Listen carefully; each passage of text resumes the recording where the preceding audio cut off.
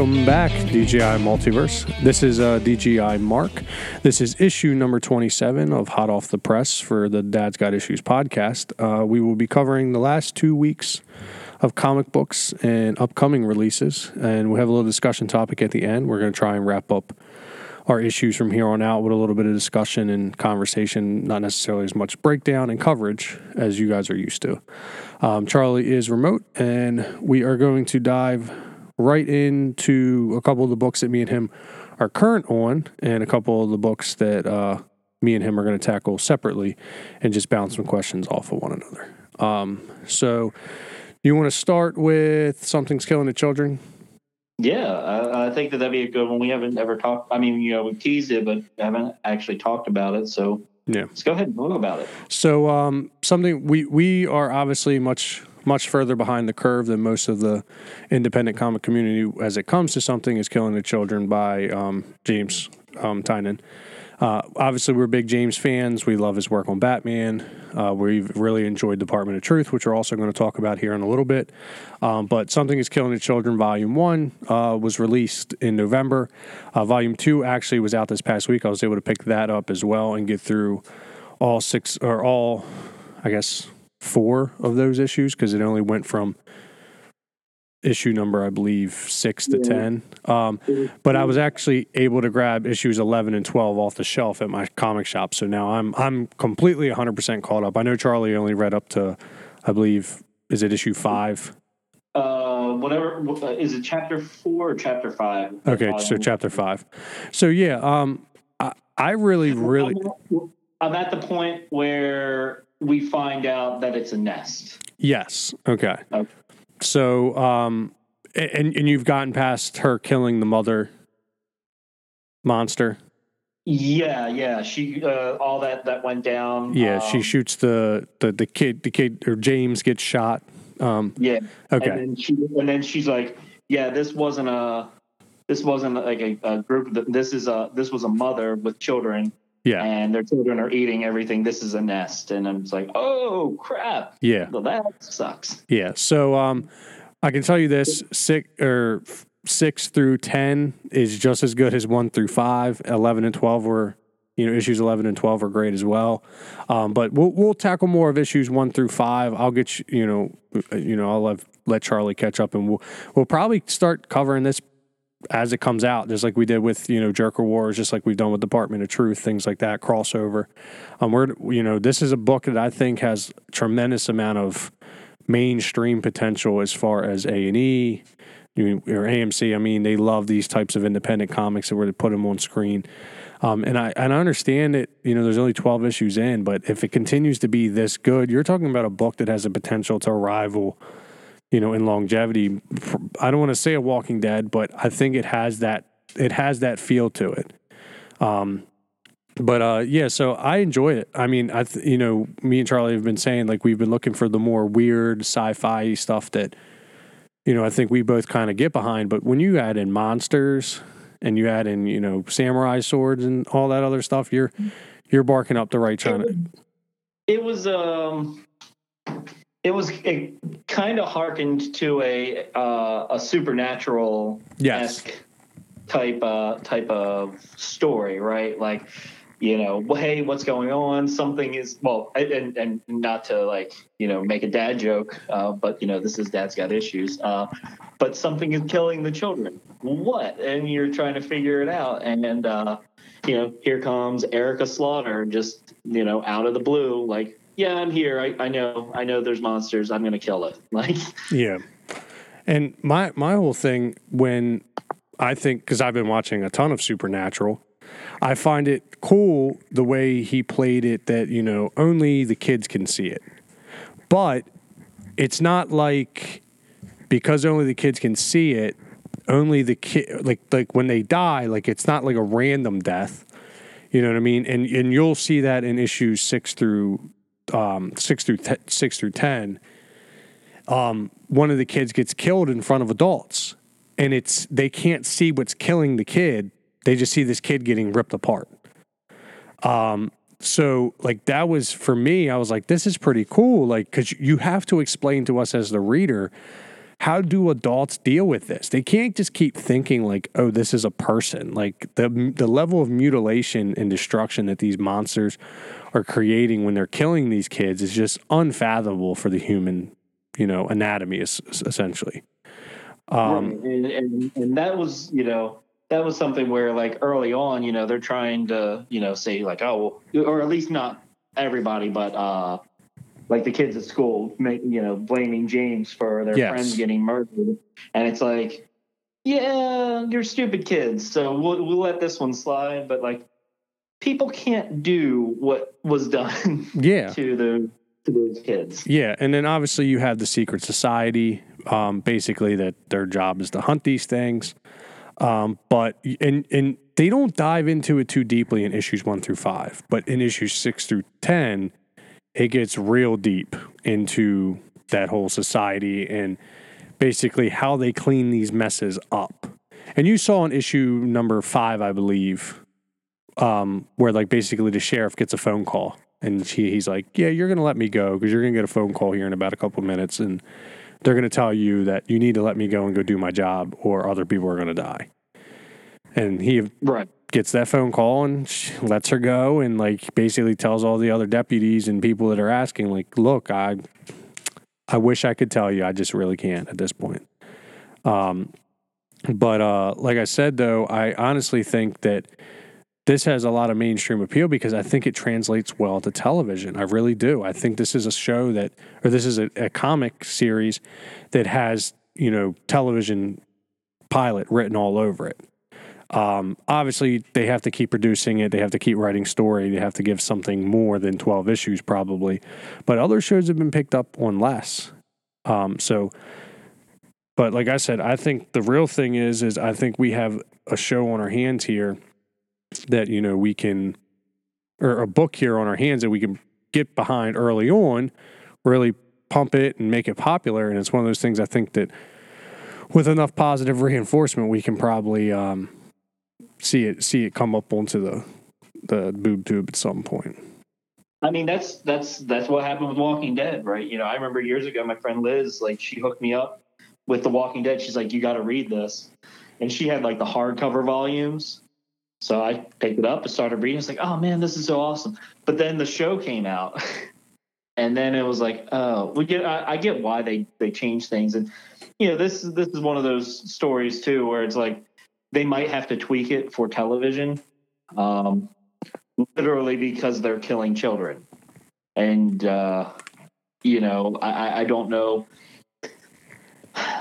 I don't know. Well, who knows? Because, in society today's, who knows what's right and what's wrong at this point anymore, or what's possible and what's not. But, for me, like, I get into it and I go like, yeah, I get that this is a story. Like, I'm not going to let TV, or something that happens on TV go, oh no, this is terrible.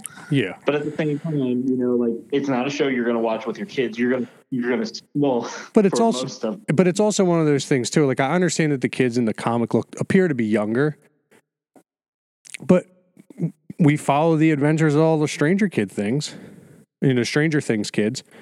Like at some point, one of those kids is going to die on that show. We know that. Like it's got to be happening at some point.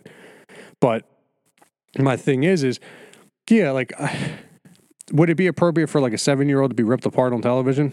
Probably not. Not that like you get to see it happen. But if they're like 14 or 15, like I think we've come to as a society, like, well, that's about the age range that a serial killer or, monster movie is going to kill somebody. You might have to. Some of those 14 and 15-year-olds are little monsters themselves anyway. No, I'm joking. But yeah, so I mean, my whole thing, like you said, I agree with you. I think, it's one of those things where some sensitive people may not appreciate the context of it or what it is. But at the same time, we're not here to please everybody. And I guarantee there's people that hate The Walking Dead, but the show's been on for about a decade now and well over the 500 necessary episodes, I'm sure, for syndication. But yeah, overall, though, the book's great. First 6 issues were awesome, or first 5 issues were awesome. I was fortunate enough to read the next, I guess, 6. They were 7. They were as equally as good. I'm looking forward to subscribing to it now and being up to date on it. That's what my main goal was by getting these volumed editions. So yeah, I'm super excited about that. Something's Killing the Children's a great pickup for anybody who's looking to get into the independent scene and get into it relatively early. Just like we highlighted Crossover last Hot Off the Press issue, and we've been highlighting Department of Truth. These are all books that are within the first probably 10 issues that you guys can dive right into. Yeah, I mean, just like Crossover, that was a book where it kind of came out of left field, and it's like, oh man, this is really good. Yeah, I would say the same thing not out of left field at this point, but for something is Killing the Children. Yeah. You're getting a story, and especially if you're like a Supernatural fan with the show ending. Yeah. You can go back and watch it, but if you're looking for something to kind of fill that void, yeah, I think that this would be it. Yeah. At least for reading content, like, no, you're not getting anything to replace it on TV, but yeah. Yeah, but you're getting something. So if you have an opportunity, go to your local comic shop. Like I said, both collected editions are out. I'm sure your shops are running holiday deals and steals at the moment, so grab them both and give them a read. And like I said, the last 2 issues were on the shelf, the rack, still at my local comic shop, so I would assume they're probably still at yours as well. But we're going to move on to another James Tynion comic. We're going to move on to Department of Truth, issue number 3. My first thoughts after initially reading and, shutting the book, I wanted more of issue 2. I wanted more of diving into that demonic demon taking the children and eating their brains story.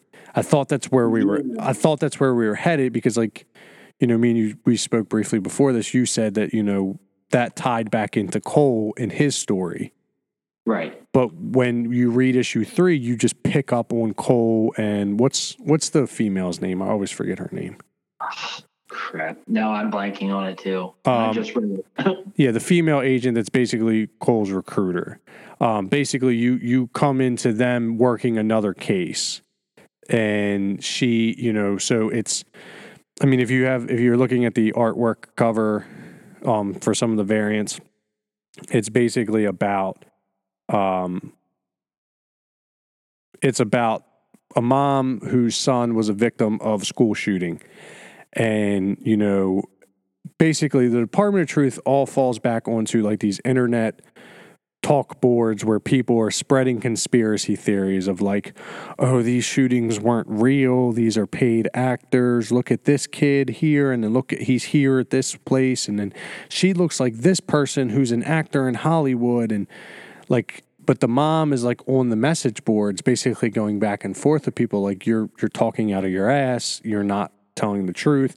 You're downplaying this situation basically. And the mom's upset, but the mom dives into like depression and she keeps going deeper and deeper and deeper into this rabbit hole of these message boards. And she basically finds herself almost believing what she's reading on the message boards. And she starts questioning whether or not her child was actually murdered or if he was taken by the government. So, right. And I mean, just that in and of itself, right? This is what's great about the Department of Truth is it can take something topical, like school shootings, can take something topical like people in their posting of conspiracy theories, and then it turns it all on its head and goes, yeah. So here's what's true. That crazy person who's like, this is an actor, they were right. And that's what I love getting into, or I like that we were going down this rabbit hole with Cole's story, but from what I've read out of this issue, I'm trying to think of the best way to describe it. I liked that there was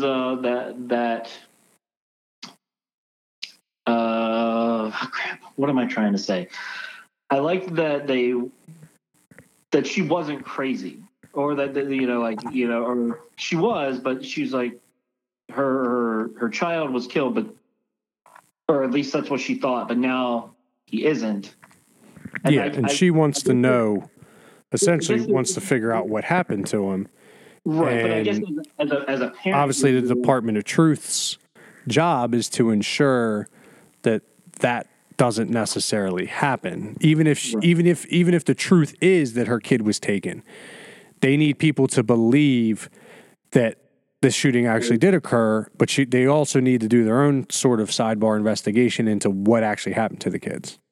But I guess, like, from a parent's perspective, like, knowing that your kid isn't dead, there's something to that, right? It makes you think, right? Like, put yourself in that situation, like thinking your kid is dead, and then they go, "Oh yeah, this was all set up," and you start going, "Oh my God, this was a setup." And my child is still alive, which does kind of give you hope. Now, yeah, the whole purpose is that she never finds out, but for me, that's your motivation to keep living. Yeah. And obviously the whole part of the Department of Truth is that once people who are fighting, so think of it like this: Freddy Krueger only can be Freddy Krueger if people believe in Freddy Krueger. If people believe that there's somebody coming into people's dreams and killing them, then Freddy Krueger's power, reach, and ability grows. So the same thing with Department of Truth. The whole purpose of Cole and the Department of Truth is to prevent people from believing in the conspiracies and manifesting these false realities. So like in issue number 1, these people all believed that the earth was flat and that there was the end of the earth. There was an end of the earth. And Cole's like, well, I don't really believe it. I don't believe it. But then they convince him enough that when they get on the plane and they all believe that there's an end of the earth because the earth is flat, they reach the end of the earth. And then the same thing in issue number 2. Cole's like, well, I remember when I was a kid, there was this demon, he would eat. He came to me and he was eating a kid's brain and basically told me like not to worry about it, that I'm not real. You're imagining this, that, and the third. And then obviously he gets his eyes open at the Department of Truth. Like, no, that this demon, this monster is real. Well, that sends him into like a complete fucking panic because he's like, my whole life I thought it was fake.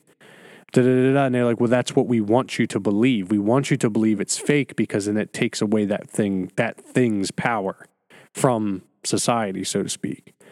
So like that, and then obviously we dive into issue number 3, and we're introduced to Mary, who's, like I said, whose son is apparently murdered in a school shooting, and she starts believing that like she's a part of this false flag or crisis actor culture that surrounds these school shootings, and that her, kids actually, her kid's actually not dead, but he was taken. So they don't want her to be now the spokesperson of like, my child was taken, he wasn't killed, because then everybody in the world will start believing that.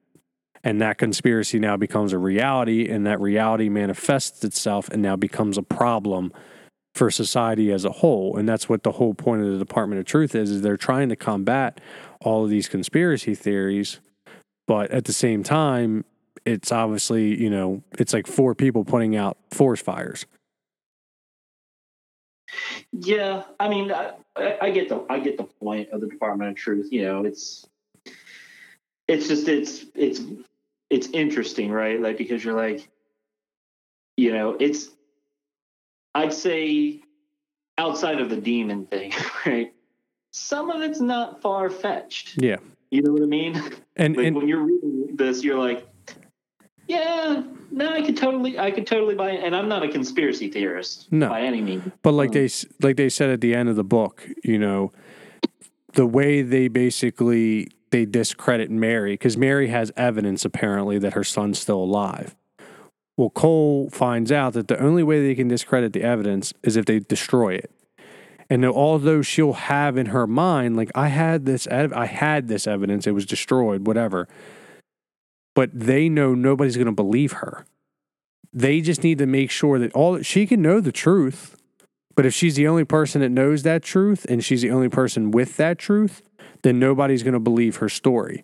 And then, like they said, she's basically the crazy, she's the crazy mom of a deceased school shooting victim.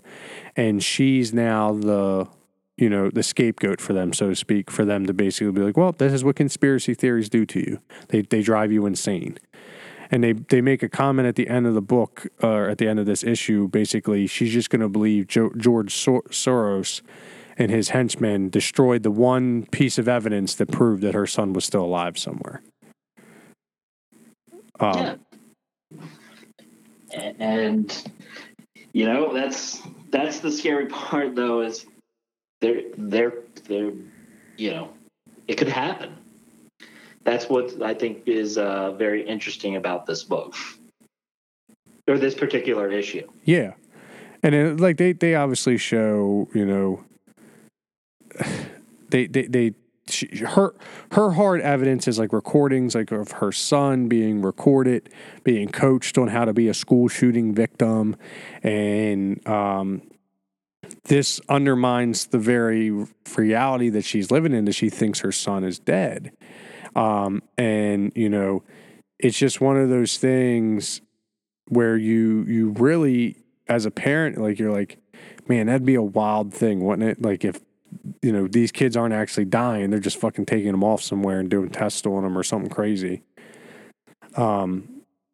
But it is one of those things that you sit back and, like, each issue is hitting on very topical things, and things like we said that, like, there's if it's happening in the real world, there's a message board somewhere with some nut job with a tinfoil hat, and a radon meter on his shirt, trying to figure out if the government's coming to talk to him through his air vents, and he's making up conspiracy theories on why that occurred.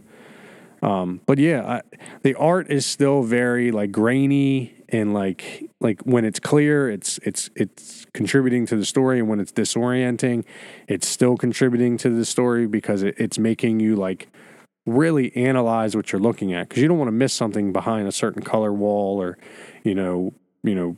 whatever may be appearing on that page that might, in 3 pages from now, come back and be like, oh yeah, well, they're explaining something. You're like, wait, where did that even come up at? But yeah, it's great, man. They're doing a great job with it. I hope it keeps coming out and keeps pumping the way it's pumping. James is doing great work. I mean, between this, Batman, and Something is Killing the Children, he might be the hottest comic book writer right now on the market.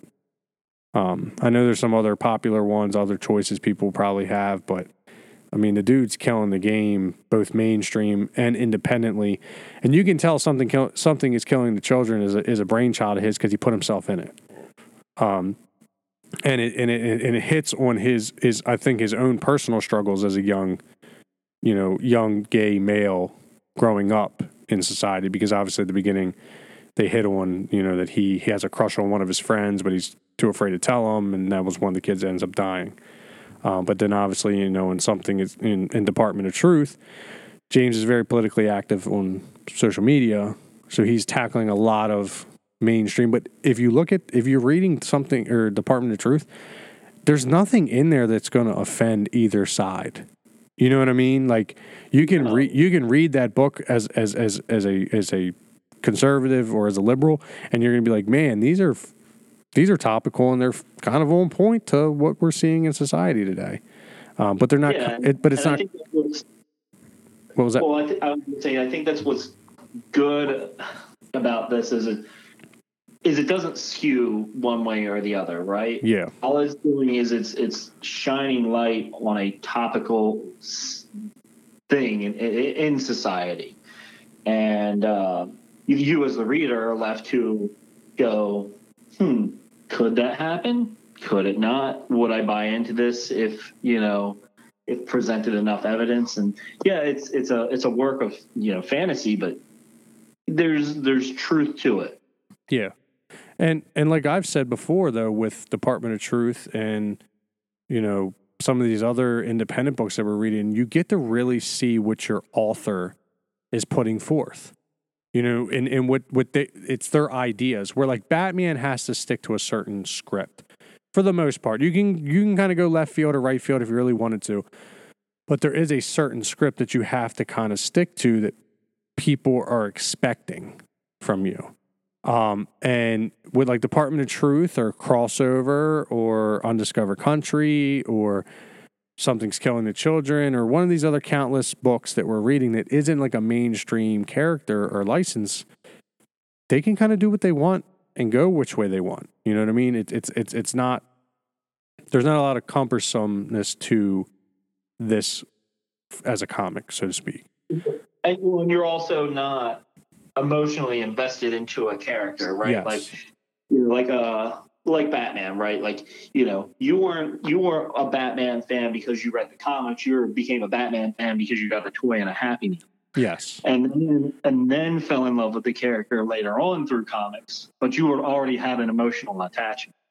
Whereas like with the Department of Truth, you have no emotional attachment to these people. You're going through this for the first time. So for you, it's or for the reader, it's about the story being told and not so much about the characters. Now, like you and I were talking before, you know, we want to go down this understand Cole a little bit more after issue 2, but you know, they can get to it. You know, I'm fine with, you know, going in these other adventures and bringing up topics so that it makes you think.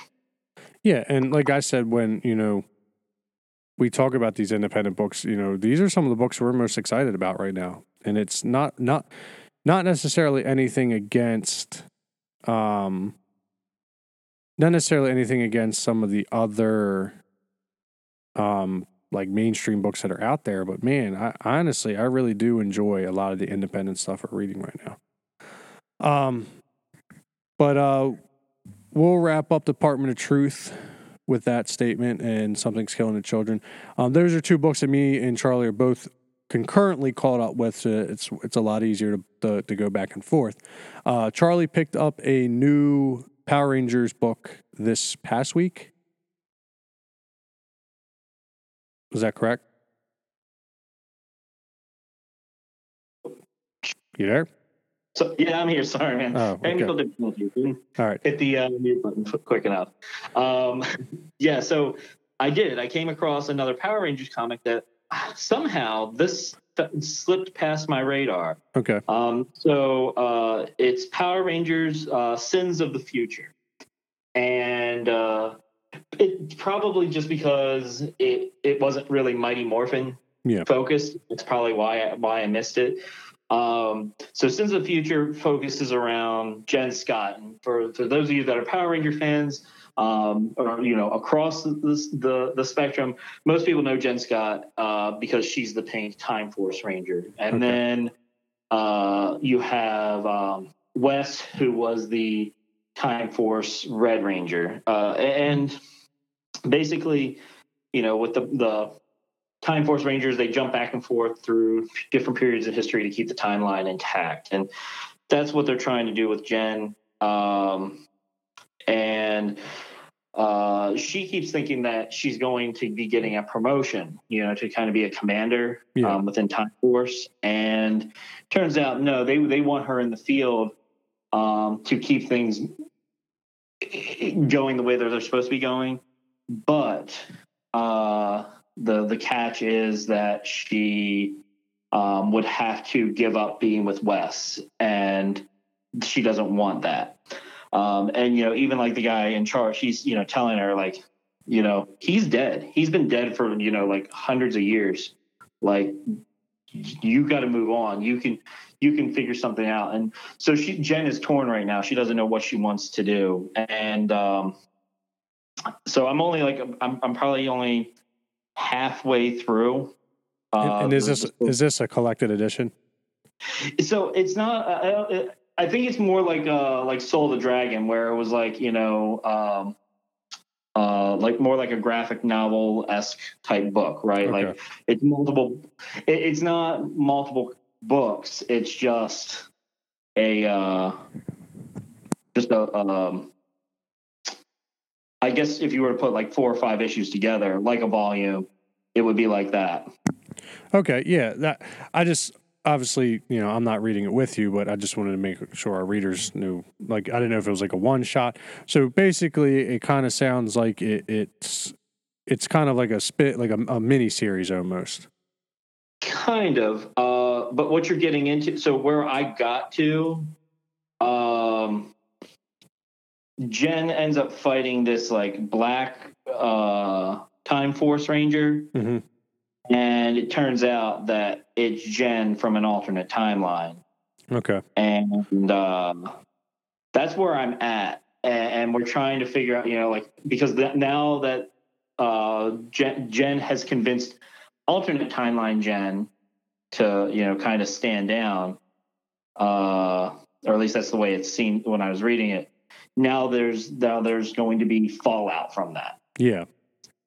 So it's been good so far. I'm going to continue reading it, and I can follow up with what I thought, like what my final thoughts were. But so far so good. And I'm not even a huge Time Force Ranger fan, but I like the story. I like what's being told. I like the art. The art is still spot on. With Boom and the folks over there. And their renditions of what they think the Power Rangers look like in comic form. So I've enjoyed pretty much everything Boom's put out Power Ranger wise. I don't think they're doing a bad job in any stretch of the imagination. No, and I like the story that's being told. Like I said, not huge in Time Force, but you got me. You've got me hooked into the story. Because one, it's Power Rangers, and two, it's an intriguing story, and it's something weird, right? Timeline, a time travel thing that's kind of gone awry. Like, okay, you've hit a bunch of the blocks for me to make me enjoy this as a read. So I'd say if you're a Power Rangers fan, definitely worth picking up. Just to go through it and read the story. If you're into time travel, then this would be the book for you, even if you're not a Power Rangers fan. Yeah. Because you're getting in that alternate timeline and alternate self and how that all impacts. So, like I said, so far so good. So as like a casual reader, could you get into it not knowing who Jen is and all the other power? Like, is that gonna? Is this something like somebody could start off on and kind of understand what they're doing or what they're reading, I should say? Yeah. I mean, if you have a basic, like, as long as you have like a basic understanding of who the Time Force Rangers are, you do get brought up to speed real quick. Yeah. Like within the first couple panels, like, she introduces herself, she says who she is, and as long as you go in with it, understand like this is going to be Power Rangers. So if you've ever watched Power Rangers at all, you already understand like, okay, there's going to be primary colored people fighting other people that are trying to destroy the world. Yeah. And then you just throw time travel into it. And I think you're okay. Like, you don't need to know everything about everything that ever happened on Time Force. You can jump into this and be fine. Okay. Yeah, and obviously we're reading Mighty Morphin and we're reading Power Rangers as well. So once more issues of that come out, we'll get into that a little bit on other issues. Next book we're going to talk about is really not a book, but series is the Death Metal series from DC. Obviously, I've been reading everything as it comes to Death Metals. Charlie has been getting play-by-play from me as a result. But if you're not reading Death Metals, but you're a DC Comics fan, like you're just like, oh, I'm not into this whole event stuff, like I'm just going to ignore it, you're about to be really upset come March. Because we have Endless Winter coming up this month in December, and then in March we have, or in January and February we have Future State. Well, Future State is kind of derivative from Death Metal and the fallout from Death Metal, but in March, Death Metal's outcome is going to affect everything you read forward. And we've speculated that Warner Brothers, AT&T wants their comic books to potentially deviate away from the whole multiverse idea of there being like multiple Batman, multiple Superman, and all that stuff. And they want to do a streamlined, single continuity, DC universe. Well, if that's the case, Death Metal is setting that up. Essentially, they're bringing, in this last issue of Death Metal, which I believe is number 4. It basically sets that up because the dark multiverse appears, and basically all the Earths from the dark multiverse come to this universe, so to speak. But in this issue, you have all the heroes: Wonder Woman, Superman, Batman, and the whole Justice League / now they're trying to recruit the bad guys that have been trapped away, and basically everybody in the universe, in the DC universe or multiverse, is now teaming up to take down the Batman who laughs, who's now in God form, and Perpetua, who is obviously the creator of all the worlds. What was that? So like, I remember in the last issue you were talking about, like, Lex Luthor getting involved. Where is he in all of this? So Lex has been heavily involved in the Justice League tie-ins. Justice League, the series, has had a 6-issue or 5-issue tie-in portion to Death Metals, and that's been following Cyborg, basically the Teen Titans, Cyborg, Starfire, Nightwing, Detective Chimp, and a couple of other heroes. I believe Swamp Thing's involved with them as well. But basically, they've been trying to free, in Justice League, they've been trying to free the Legion of Doom from Perpetua's throne. Their Doom was powering Perpetua's throne, because that's what she's powered on, is people believing in the way of doom, not the way of justice. So she had Gorilla Grodd, Sinestro. They turned on Lex. They turned on everybody, right? Yeah. So they turned on. Well, initially they had turned on. Basically, she turned on Lex. They turned on Lex. She turned on them, captured them, put them in the throne. The throne was powering her, which was allowing her to take over the universe. The Batman who laughs replaced Lex Luthor as her right-hand man. He went off into the universe, basically recruited a massive army, went to the dark multiverse, and brought over every bad version of Batman you could think of. Superman version, Lobo version, every dark multiverse Batman, so to speak. Kind of like what we got in the first Dark Knight Metals series. He then becomes so powerful and omnipowerful, and he basically consumes all this energy and becomes like this god version. Basically, he puts himself in Dr. Manhattan's body from another multiverse, and his brain into his body, and he basically comes back to life, and he's a god now. So he's battling. Him and Perpetua are literally duking it out. They're fighting, and they're so distracted with their fight, they're not paying attention to Earth, where the heroes are kind of making their last hurrah towards. He pulls the Robin King out of Earth, puts him back with all the other Robins, and basically tells him, just sit back, relax, I'll handle this from here. Because the Robin King was very close to killing Diana, Bruce, and Clark of this universe. And like he makes like he does like a big speech of like, the Wonder Woman on my Earth, she made a very compelling and inspiring speech, and and then I killed her, and blah blah blah. And then he basically says he's going to finish him off, and the Batman who laughs like, no, that's not what I want you to do yet. And obviously that's coming back to bite him in the ass now, because in Justice League, Nightwing and them are successful at removing Gorilla Grodd, Cheetah, and Sinestro from the throne. And initially, they do try to fight the Justice League. Lex steps in. They're like, well, why should we believe you, Lex? The last time we believed you, it led us to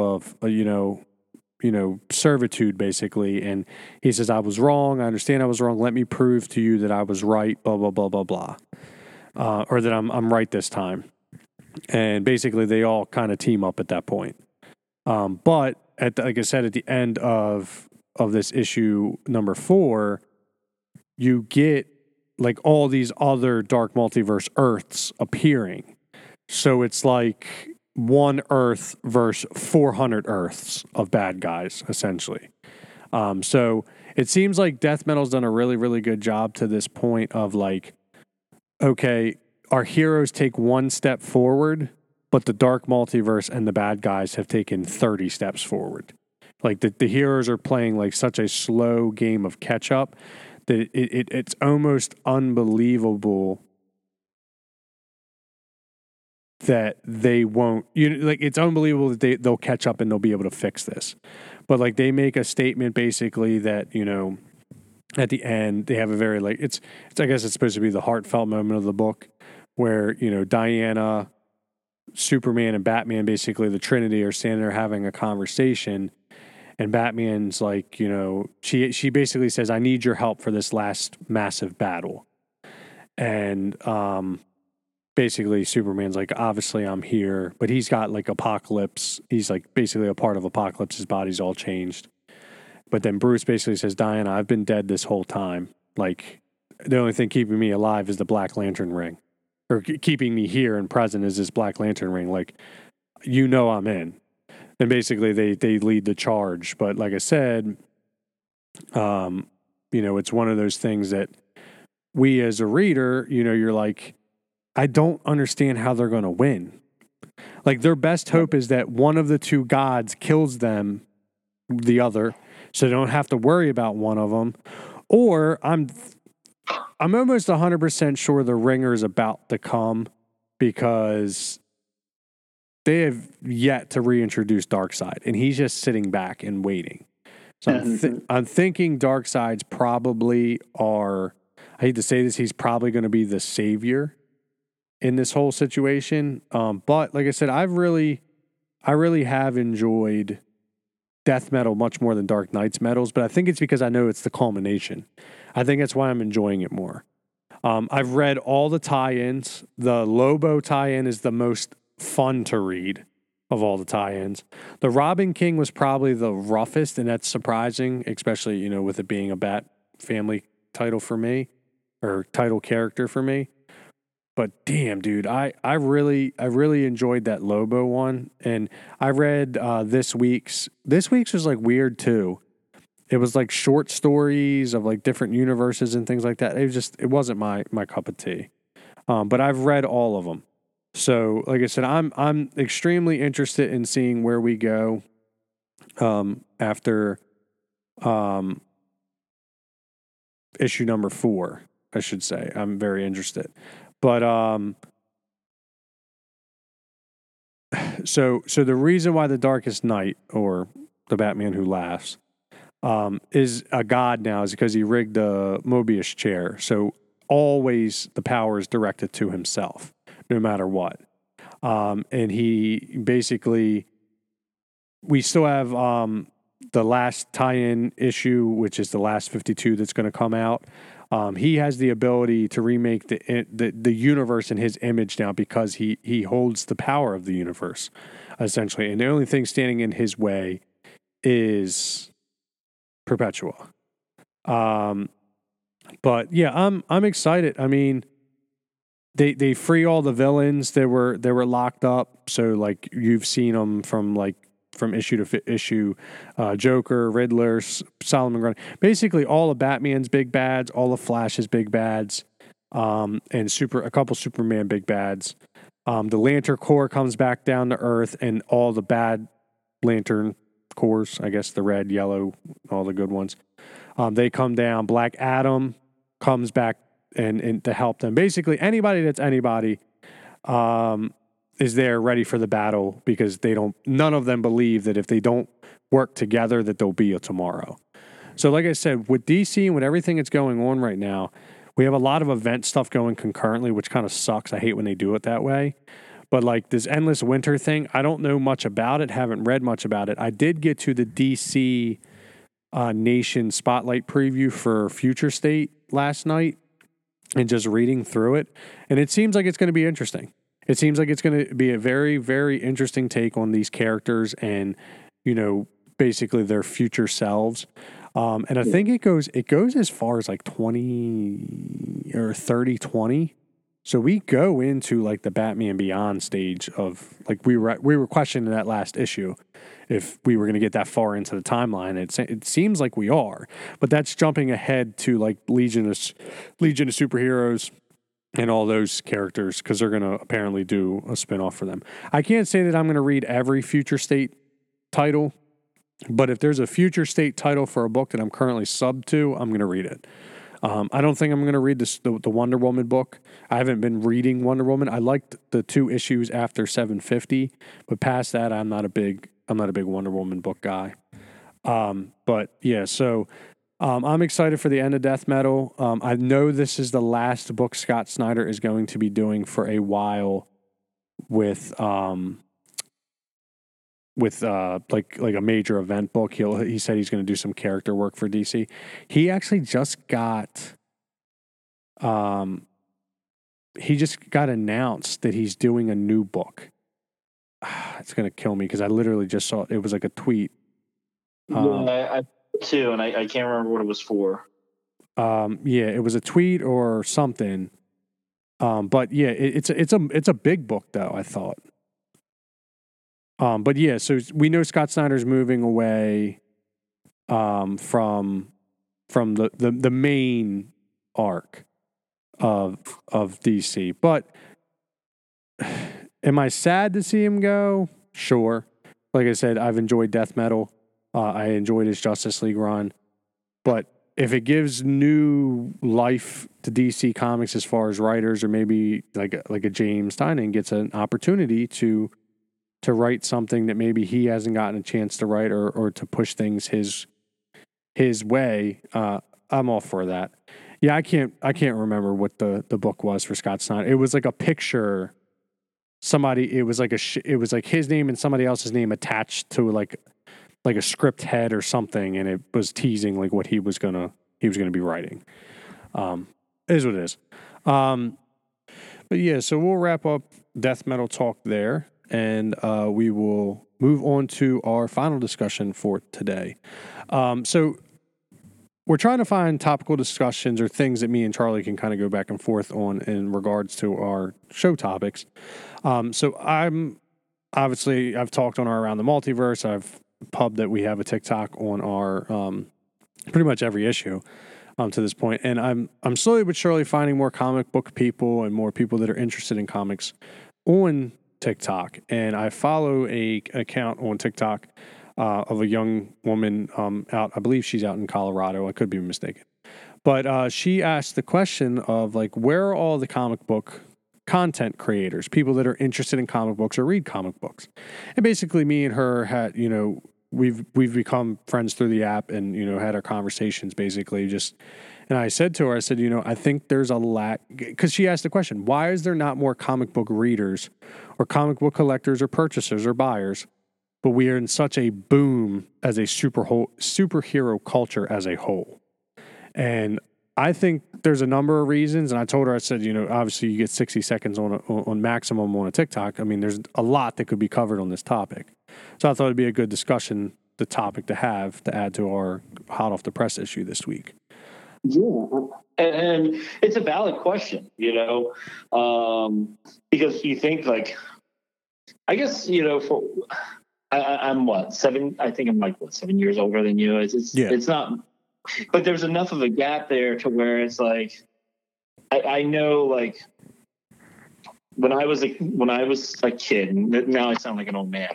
Back in my day, well, one of us has to be old. Right. So why not be me, right? I guess I was born first, so that's my burden to carry. No, it's one of those things like comic books really weren't huge. They were a thing, but they weren't huge. Superheroes really weren't big, right? Like, when I sit here and I go, I'm a Green Lantern fan, like, well, even nowadays, right? Like Green Lantern's not in the top 3. I don't even know if you go to anybody, a casual fan, and go, "Are you a fan of the Green Lantern?" They'll go, "No," because that movie sucked. Yeah. And that's kind of sad being a Green Lantern fan, because it's like, no, don't base your fandom off of one movie. Yeah. So like we get into that, but over time, people have become fans of superheroes. Part of it is because the Marvel Cinematic Universe brought people in and everything, but there's always been your Batmans and your Superman fans, but how many of them are actual comic readers? So in my initial reply to her, I brought up 2 things, really. One, speaking with all the local comic shop owners, people who have been in this business for decades now. I mean, and I'm fortunate enough with our collectors group to be close with a lot of these shops because we run events through them. And I asked them, I said, well, why do you think comics just aren't like a thing? Like, why are people, like, is it digital? Like, are there more people just buying comics digitally? Are people just not buying comics because they're not interested? And he's like, and I've had multiple store owners tell me, like, it all comes down to advertising. If, Marvel releases on average up to 3 movies a year. Sometimes you might get a 4th. If you're lucky, you get a 5th. And Marvel consistently sells higher than DC in comics in sales, like overall. But Marvel puts out like 30 more titles than DC. It's in some instances. Right now, they're pretty neck and neck in a number of titles. But Marvel, just think about it like this. If you went to the movies to see the next Spider-Man movie, right? There's a Spider-Man comic that's being published right now. If Spider-Man comes out Friday, there's a comic that came out on Wednesday that has Spider-Man on it. And if you go and look at your shop right now, there's like 7 Spider-Man books.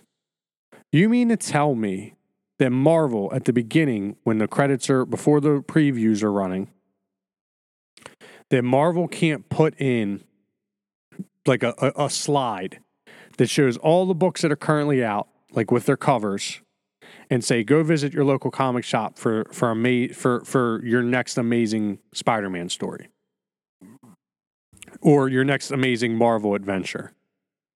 Excelsior at the bottom. Like that one advertisement, because it's going to run 5, 10, 15 times before the movie starts, right? It's going to get people Googling, I wonder where a local comic shop is near here. Obviously, most people in that movie theater probably know, but right. It puts that subliminal thought into your head.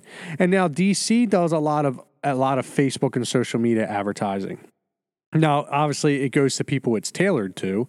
So, like me and you will probably see the trailer for this comic that's coming out before, like, my mom would, or somebody who doesn't even remotely relate to DC Comics. But my point is if you're not advertising it, people aren't interested in it. Like, I mean, that's true to an extent, man. I'll agree with you. I'll preface it with it. I don't disagree with that. With that. At the same time, like, I don't know. I feel like it's one of those things these days where the attention span, man, it's just not there. All right, so now I've got to, even with digital being a platform, right? Yeah. Most people don't even think about reading digital comics, which is still head scratching to why DC is doing what they're doing. But anyway, we won't even go down that rabbit hole. People that want to read comic books want actual comic books, and fortunately, people don't like. I mean, there are people that love to read, but those people are definitely in the minority. And I'm one of them, right? Like I'm not going to go out. I'm not going to pick up a book like like a traditional. Hey, read this book by, you could say Stephen King. I don't care, name an author. I'm not going to go pick it up because I just don't have the time to sit down and read a novel or read another book. I'll read my comic books because I'm getting artwork, I'm getting speech bubbles, and I'm getting a story. And I have enough time for that. And maybe that's part of it too, is that people just don't have time. But I also think that it's more of an attention span. I can sit there, I can go through a comic, I can go through it relatively quickly. And I can give the same book to, Charlie, my 14-year-old, and he'll flip through a couple pages. Now he'll eventually read it, but he's not going to be like, oh, like I'm invested into this story right away. He'll go through a couple pages, get bored, and move on. So that kind of falls back into my second point that I made with her. I said I think it's generational. I think our parents' generation and the generation before that grew up on comic books. If you wanted to consume your superhero fix, you did it through one of two means: broadcast radio or comics. There wasn't like, and don't get me wrong, like my parents had like, our parents had like 66 Batman, like they had Wonder Woman, things like that. And then also eventually you get Superman in the theaters, Batman in the theater, whatever. But it's such a cultural phenomenon right now that, comic book conventions are more popular than they've ever been. And I don't think anybody could ever debate that. Like San Diego Comic-Con and New York Comic-Con were like the two of the biggest events in the world. Like, we're a country that hosts the Super Bowl, WrestleMania, and all these other events. Comic-Con, San Diego, and New York collectively will bring in about 1 million to like 1.5 million people for a weekend. Like the Super Bowl doesn't even do that in some cities. Yeah. So my thing is like, I think generationally, like, it went from like our parents to like your generation, where your generation started getting the Saturday morning cartoon fix and animation, and then some comics still sprinkled in there. Your parents knew, like, if you wanted to interact with Superman, like, yeah, you might get him on like Super Friends, but you need to get him, you can go every week and get him at the local corner store for $1, and you can read the Superman books. But then my generation, it went full tilt. It went animation heavy. Every Saturday, you got your fix. Spider-Man, X-Men, Batman, Superman, Justice League, Power Rangers, anything that you wanted that has a comic variation, you got it on Saturdays. And then they started putting out like weekly day shows where like you get the adventures of Robin, or, you get like Crazy, Static Shock, like shows that were popping up now during the weekdays. And then my generation got video games, where not only did you get to see your character on television again, but you got to be your character.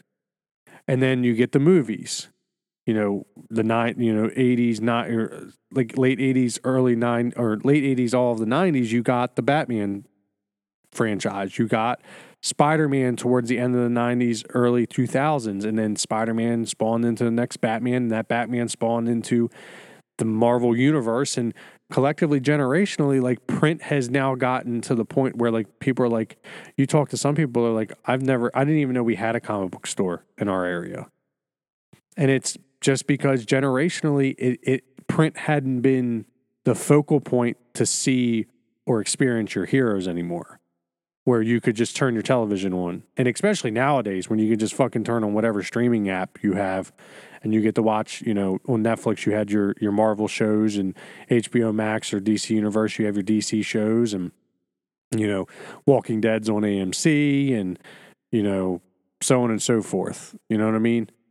So it's weird though, man. Like, because you think about just in the transition over the last 10, 15 years, right? Superheroes have become less of a hey, you're a nerd type thing. It's more socially acceptable to be a fan of superheroes. And like I remember, this goes back, God, now I'm racking my brain. It's gotta be 15, maybe 14 years ago, somewhere in that ballpark. But me and a group of buddies, we had to enter a golf tournament. This is when I was in the Army, and we entered a golf tournament, and they wanted to know what our team was. So we were the Justice League, right? Yeah. We wore superhero T-shirts, and that's how we went out on the course. And it was one of those things like people they laughed at it, right? It wasn't one of those things where it was like that's cool. You know, that's not in the funny, like, oh, that's so awesome that you guys are doing that. It's, yeah, you guys are making a mockery of this whole thing. Yeah. And you know, to now come this day and age, like, if you went out there, I guarantee you somebody's got an Under Armour Superman hat or, you know, something, you know, while they're out there on the course, and it's perfectly fine.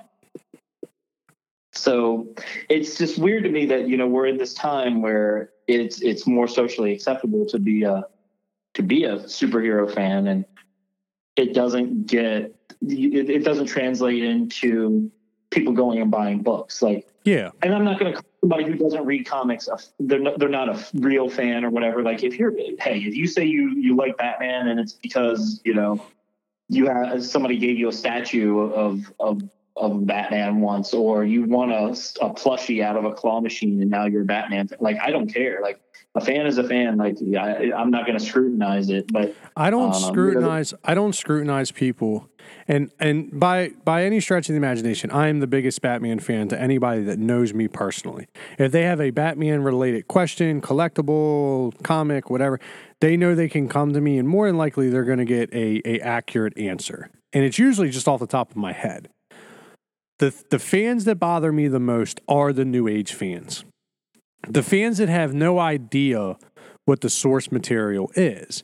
And it's not necessarily because they're fans now. I'm super excited that my kids get to grow up in a world where socially acceptable is being a superhero fan. Because like you said, when you were younger, that might not necessarily have been the case. You know, you might not, when we were growing up, like, it was kind of nerdy to be a comic book guy or you know, whatever. But now it's almost such an ingrained portion of American culture. Like, we're kind of like, oh, you know, if you're somebody with a kick-ass collection, you got some money saved up. And like, even like people, like, they come down and they see my basement. Some people are a little more judgmental than others, but other people are like, that's a full-on investment. Like, that's something in 20 years, it's probably going to be worth more money than my stock that I have in certain companies.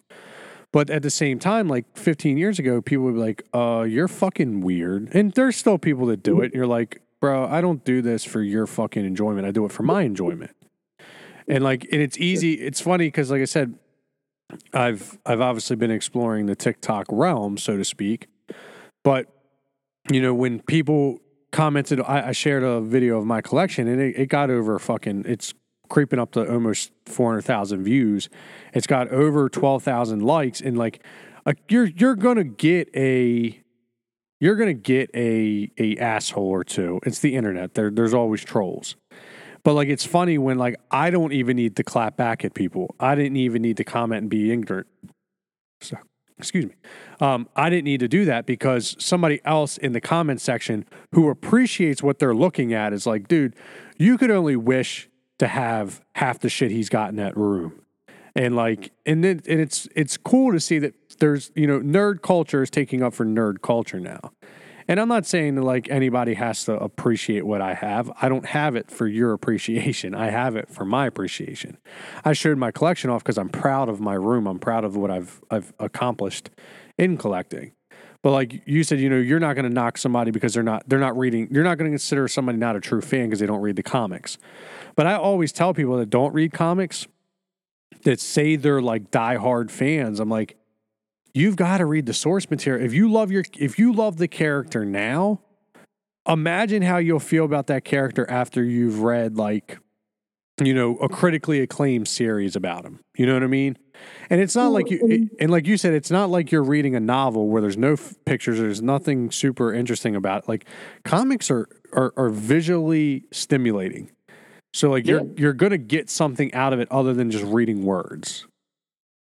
Yeah, well, and you're getting more of a character development that you didn't get from, you know, a 2-hour movie, right? Yeah. It's you know, maybe like in a weekly television show, maybe, but like that would be like, oh, I'm a fan of the Green Arrow. Well, are you a fan of the Green Arrow from the show, or are you a fan of the Green Arrow from the comics? Because they're different. Vastly right. different. Right. So, or we'll take it a step further in Deathstroke, right? You know, like people are like, oh, I love Deathstroke. Like, which Deathstroke? Because the one in the comics, the one that we know from there is not Manu Bennett. It is. No. It's a completely different character. It's not the quick version that got shown at the end of what was it, Batman vs Superman, Justice League. That really we didn't get any development out of that. But though, I really do enjoy. I did enjoy the shit. When did you get like 75 issues of Deathstroke? Right. With Priest's run on Deathstroke, I read that from start to finish. I really enjoyed that. But like you said, he's different. He's different than what you see on screen. And I try to get people to understand that. And I think from time to time, you'll get people that understand that. And they'll give it a try. And comics, trust me, I understand, comics are not for everyone. And they can become pricey, especially if you're getting single issues. But I also, I am not above, if I think somebody will like a book, sending them a torrent or free website and saying, hey, give this book a shot. If you like it, go pick it up. Because I don't want you to waste your money. I might enjoy it. I might think it's a great fucking book. But you might not. You might not like it. You might be like, I can't believe I just spent $5 on this or $4 on this. But at the same time, I can't sit here and say that I haven't recommended a book to somebody that I thought they would like, and they've come back and be like, oh, that was terrible. They might come back with some constructive criticism of it and be like, oh, it wasn't great. It wasn't amazing, but it was good. Like, where to me, I'm like, man, that was one of the best books I've read in a while. But I also read every week. Yeah, I mean, you're the one who got me on oh crap. I almost said Department of Truth, but that's not it. Undiscovered Country. You're the one who got me onto that. And we're reading it, we recap it, but it's not one of my favorite books. Like, it's one of those, like, I'll see where it's going, but like, I didn't hate it. You know what I mean? Like, it's an interesting thing and or an interesting story, but it's one of those, like, I read it, we talk about it, and it is what it is, but I'm giving it a shot. And I guess that's what we're getting into is like, you if you want stories, if you want content, if you want to be entertained, like, pick up a comic book. You're gonna get something, and even if it's not what you're looking for, like, okay, you gave it a shot. We keep hearing support small business. Well, guess what, guys? There ain't much of a smaller business than the comic book industry. Like, no, not at all. These guys, they depend on us. They depend on us going in there. So yeah, you can go spend your $15 a ticket at the local multiplex, and Warner Brothers, Marvel, they're going to make their money there. But like my buddy Greg over at Comics Closet, like he's going to make money, but he's not selling statues and figures and stuff like that. But like, it's a comic book store. Yeah. So you got to buy comics. Like, he doesn't order them just for the sake of having them in there. He's not collecting them. He wants to sell them to you, and they want you to be entertained. Yeah. So, and I'm a big believer, like you said, I'm a big believer in supporting small businesses. When I go on vacation or if I travel abroad, I literally, like, on the ride there or the night before or when I get there, I look to see where the local comic shops are. Like, when we went up to the Poconos this past summer, I went to 3 different comic shops. And I found some good buys and some good stores. And like, if I'm ever back up in the Scranton area, I'll definitely go back to the stores that I went up there. They were great. And, I think when you're out and about, and I've been to Georgia, I've been to Oxford Comics down there. I've been to a bunch of stores down there. And at the end of the day, though, like, if you're somebody that thinks they're culturally like, oh, I'm a small business guy or girl, and like I really enjoy pushing my money back into the local economy, well, then your comic shop is a good place to do it, because they're probably employing 4 to 5 people, not including the owner, that you can build relationships with. You can go in and you can talk nerd stuff with. me and Charlie are lucky enough that we have each other and we have our group of collectors and friends that we have that we can knock these ideas off of and these conversations off of.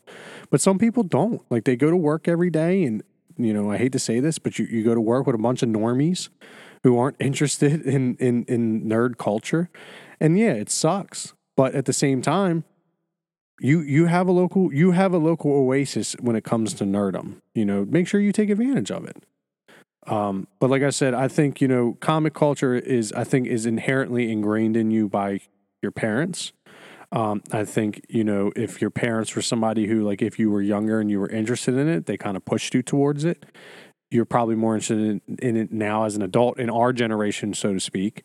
My dad was very, very big on, like, when I was younger, if I wanted to go get comics or collect comics or whatever, he was big on not just, okay, well, let's go get you some books.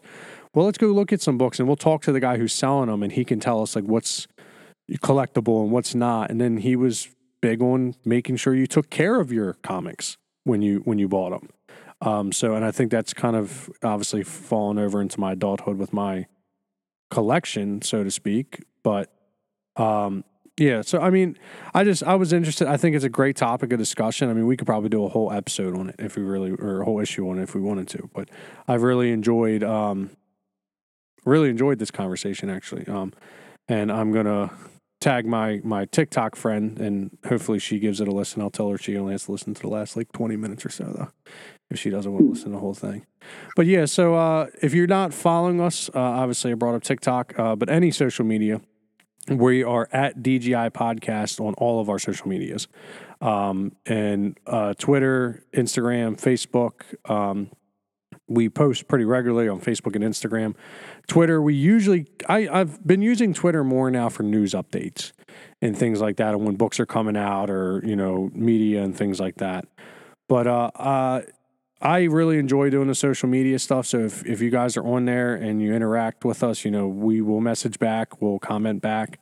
If you want to join our Facebook group, we have one of those as well. There's not a lot of interaction in there, but if you get in there and you start posting, we are more than happy to have conversations with you guys and actually bring up the things that are being said in the group on our show. So like I said, if you guys have anything for us, just hit us up on social media. Any other thoughts, Charlie? No, man, this was good. This was fun. I think we should do more of these conversation topics. Like, I love covering the comics that we're reading, but bringing up these topics, they're good, and hopefully everybody listening enjoyed it, and we can continue to bring these things up. So yeah, like Mark said, if you guys have any topics that you want to bring up, we have a billion things that we want to talk about, but if there's something you want us to talk about, let us know. We'll definitely try to knock it out of the park. Yeah, like last issue we had the discussion on the stay power between the Mirror and Ghostmaker. And, I mean, obviously that was a Batman conversation. We have a lot of Batman conversations on here. But at the end of the day, we want to hear what you guys want to hear. But also, on top of... I lost my train of thought. Yeah, I lost what I was going to say. As far as comics coming out this week, it's very mainstream, heavy, not a lot of independent stuff coming out, unfortunately. But we will post tonight until tomorrow this week's pulls or books to look for, and then we will we'll cover some of that stuff hopefully next week. Me and Charlie have our schedule down. We're hoping that we can keep maintaining it, and then we'll go from there. Yep. All right. If you have anything else, Charlie? No, man. That's all I got. This is a good one. So, all right, man. You got anything else? Nope. Send us home. All right, man. Hit our music.